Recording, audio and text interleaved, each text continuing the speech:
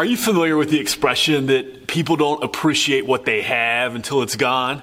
We've all been there, haven't we, at one time or another in our lives? It's something we've all been guilty of.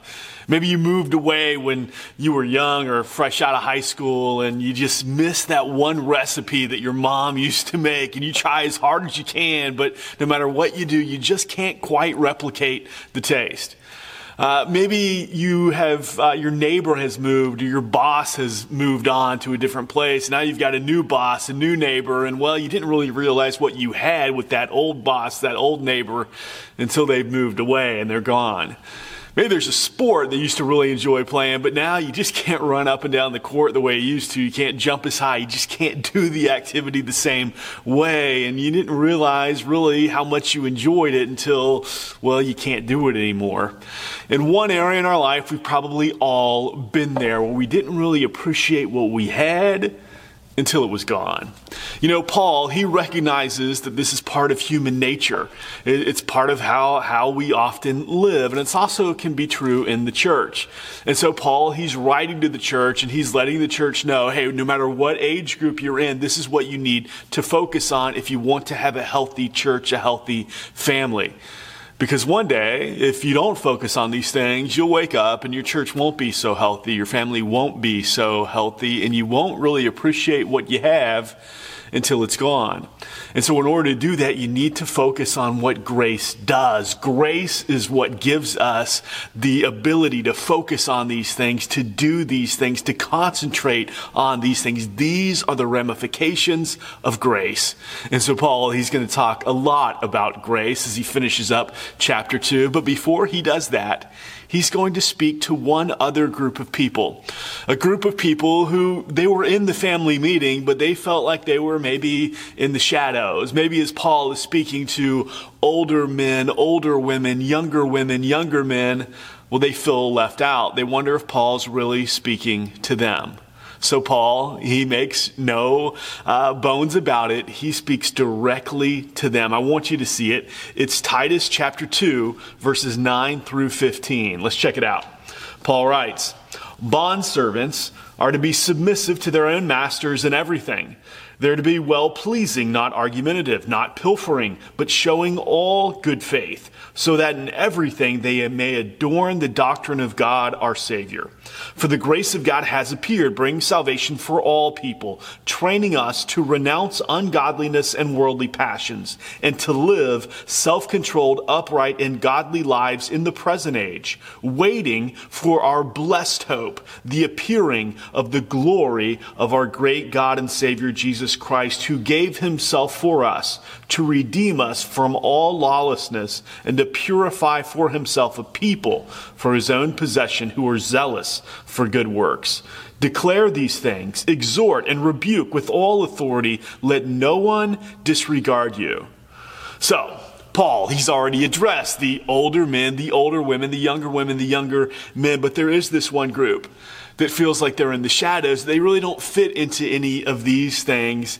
And this is the group that Paul says here in ESV, bondservants, but really better translated, slaves.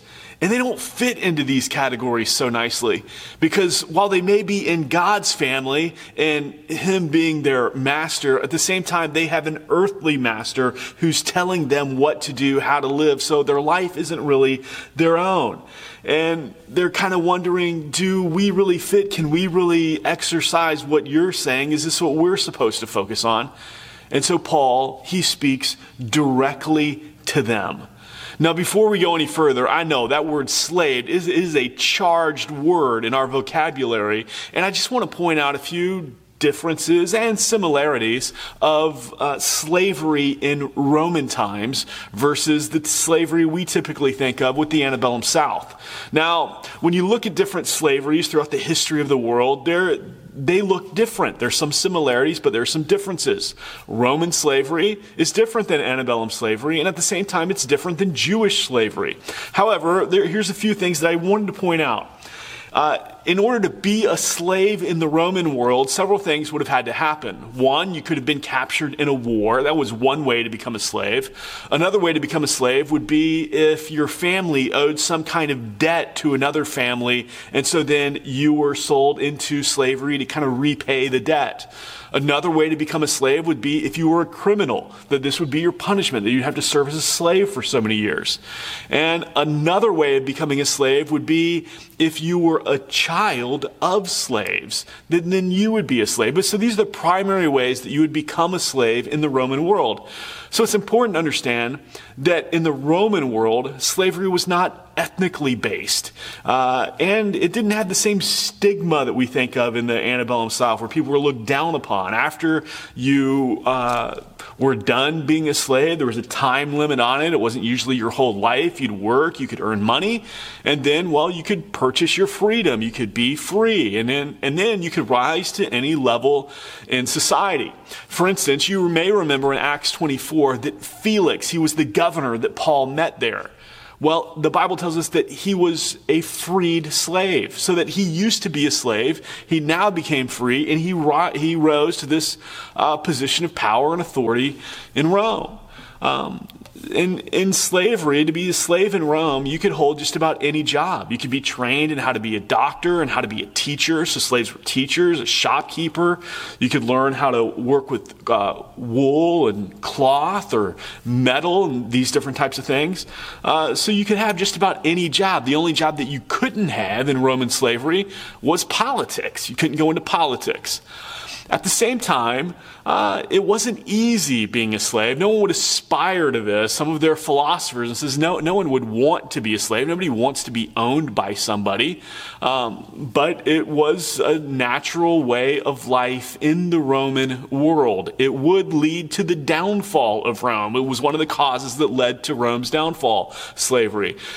It was so prevalent, so pervasive throughout the empire that it said that at the height of the Roman Empire, 1 in 4 people were slaves. And so now Paul, he's talking to the slave. And this is interesting because while slaves could do just about any job in society, once they were done with the job, well, then they were supposed to just kind of retreat back into the shadows, just kind of blend in with the wallpaper, that kind of thing. Well, here, Paul, he doesn't talk to the masters, he talks to the slave. This gives the slave value. It shows them their intrinsic worth. And it would be unusual. Usually, if there's something concerning a slave that they need to know, well, you wouldn't tell the slave, you would tell the master. Hey, you need to tell your slaves this, this, this, and this. Paul doesn't do that. He speaks directly to them, showing them how valued they are. And this is what he says. Hey, slaves, those of you who feel like, I'm just blending in here, I'm going unnoticed. I don't know if I really have these role to play that you're talking about. Paul speaks directly to them, and he says, here's what you need to do. Now, I recognize that none of us are probably in slavery, so how does this apply to us? Well, perhaps you have a job where you say, I just can't talk about Jesus. If I were to talk about Jesus at my job, well, it would not go well for me. I would lose my job. I can't do that. Well, I think that this section really speaks well to that, about what you can focus on when you're working. He says that, hey, here's what you focus on. Obey your masters. Or in your case, perhaps obey your boss in everything, your employer. Listen well. Do what's expected. Don't make your employer have to tell you 2 or 3 times what you ought to be doing.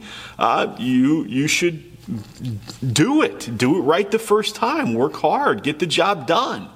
It says that you should be well-pleasing. That is that you're good-natured. You're easy to get along with. You're optimistic. You're not some kind of sour person. You're not always complaining. You're not always pointing out the problems, but you're helping to find the solutions. At the same time, you should not be argumentative. It is, you recognize who's in charge. I know that this person is in charge. I recognize that. It doesn't mean that you never counter a thought or you present another idea. But there's a certain way in which you do it, where it's easily understood that you're bringing this new idea forth. You're challenging this idea that's out there for the betterment of the company, for the good of the company. Also says you should not be pilfering. That is, you don't take 3 days to do 1 day's work. You work hard. You're on the clocks. You're going to maximize that time. You're going to be one of the hardest workers there. You're not stealing from your job as a result of your laziness, but you're working well. And you're demonstrating to all good faith. That is, that you are dependable, you are trustworthy, that you're a worker of integrity, the kind of employee that everyone wants. So no, maybe you can't openly talk about Jesus, about your faith at work. Well, Paul says, then you work like this. Why? Paul says, so that your boss, your master, your employer may adorn the doctrine of God, our Savior. You work hard in the hopes that your testimony of your hard work and the way that which you work, it will cause your employer to love God and to love God's word. Because sooner or later, if you work like that, your boss is going to ask, somebody's going to ask, man, why do you work so hard? Why are you so committed to this? What are you doing? And you're going to answer, because my faith in God and my obedience to his word. This is just what I do. And so bottom line, you work hard as a testimony to those watching. You work hard as a testimony to those watching. Now, Paul continues and he gets to verse 11. For the grace of God has appeared, bringing salvation for all people. So, what Paul's saying here is everything I've been talking to you about is directly empowered by the graciousness of God. So when I was talking to older men and older women and younger men, when I was talking to slaves and free, all of this is all dictated by the grace of God. And the grace of God, it brings salvation for all people. It doesn't matter who you are. It doesn't matter what demographic you are, rich, poor, Jew, Gentile, slave, free. The grace of God has brought salvation to all men. So because of that, you focus on everything I've just told you about. Whatever category you fall into, you focus on those things, because here's how grace works. Anybody can be adopted into God's family, but now that you're in God's family, here's how grace works out based on your role in the family. And so it's almost as if Paul says at this point, hey, let's just stop the bus, okay? Pull the car over. I really want to make sure that you understand just exactly how grace works. Because yes, grace is a gift of God. We don't deserve any of this. But here are the ramifications of grace. Don't miss it. Don't take it for granted. Here's how it works. And so he begins, he says that grace trains us to renounce ungodliness and worldly passions. Do you think of grace that way? Do you think that grace works in your life that way? Because it does. Paul says that God's grace trains us to renounce ungodliness and worldly passions. He's almost personifying grace here, and it says that grace shows up as a teacher in your life to teach you to say no to all this ungodliness, all this worldliness. And this word, to teach, it refers to the way that you would teach a toddler.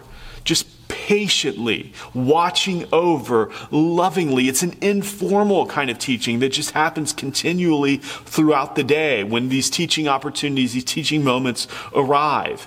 And if you've ever had to parent a toddler, you know that you're going to spend a lot of your time saying no. No, you can't touch that. No, you can't do that. No, you can't put that in your mouth. No, you can't behave this way. There's a lot of time saying no. And so here, Paul says that grace works like that. Great grace works as if to tell us no. Not in a formal kind of setting. Not as if we're studying through his word. And okay, through his word, I know I don't do this and I don't do that. No, but in an informal kind of a way. Where God's grace just kind of shows up and puts that check in our spirit that lets us know, I probably shouldn't do that. I probably shouldn't say that this wouldn't be right, that this would violate something. I just can't do it. In other words, God's grace, it condescends to each and every one of us to meet us right where we're at, our own personal needs, our own specific learning style. And all this is in the present tense. So Paul's saying, hey, if you missed the lesson that grace was trying to teach you yesterday, well, don't worry. Grace has another lesson for you today. Grace is the constant teacher.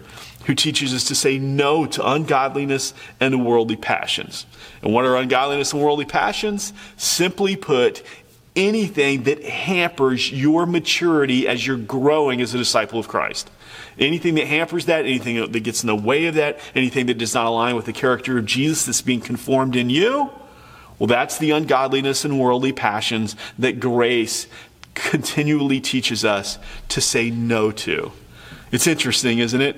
God's grace teaches us to say no. One of the aspects of grace, one of the ramifications of grace, is that God's grace teaches us to say no. But Paul's not done. He goes on and he says that grace, at the same time, it also teaches us to live self-controlled, upright, godly lives. God's grace doesn't simply teach us to say no. It does that, yes, but God's grace also teaches us how to say yes. And Paul, he's saying, hey, Christianity is not just this denial.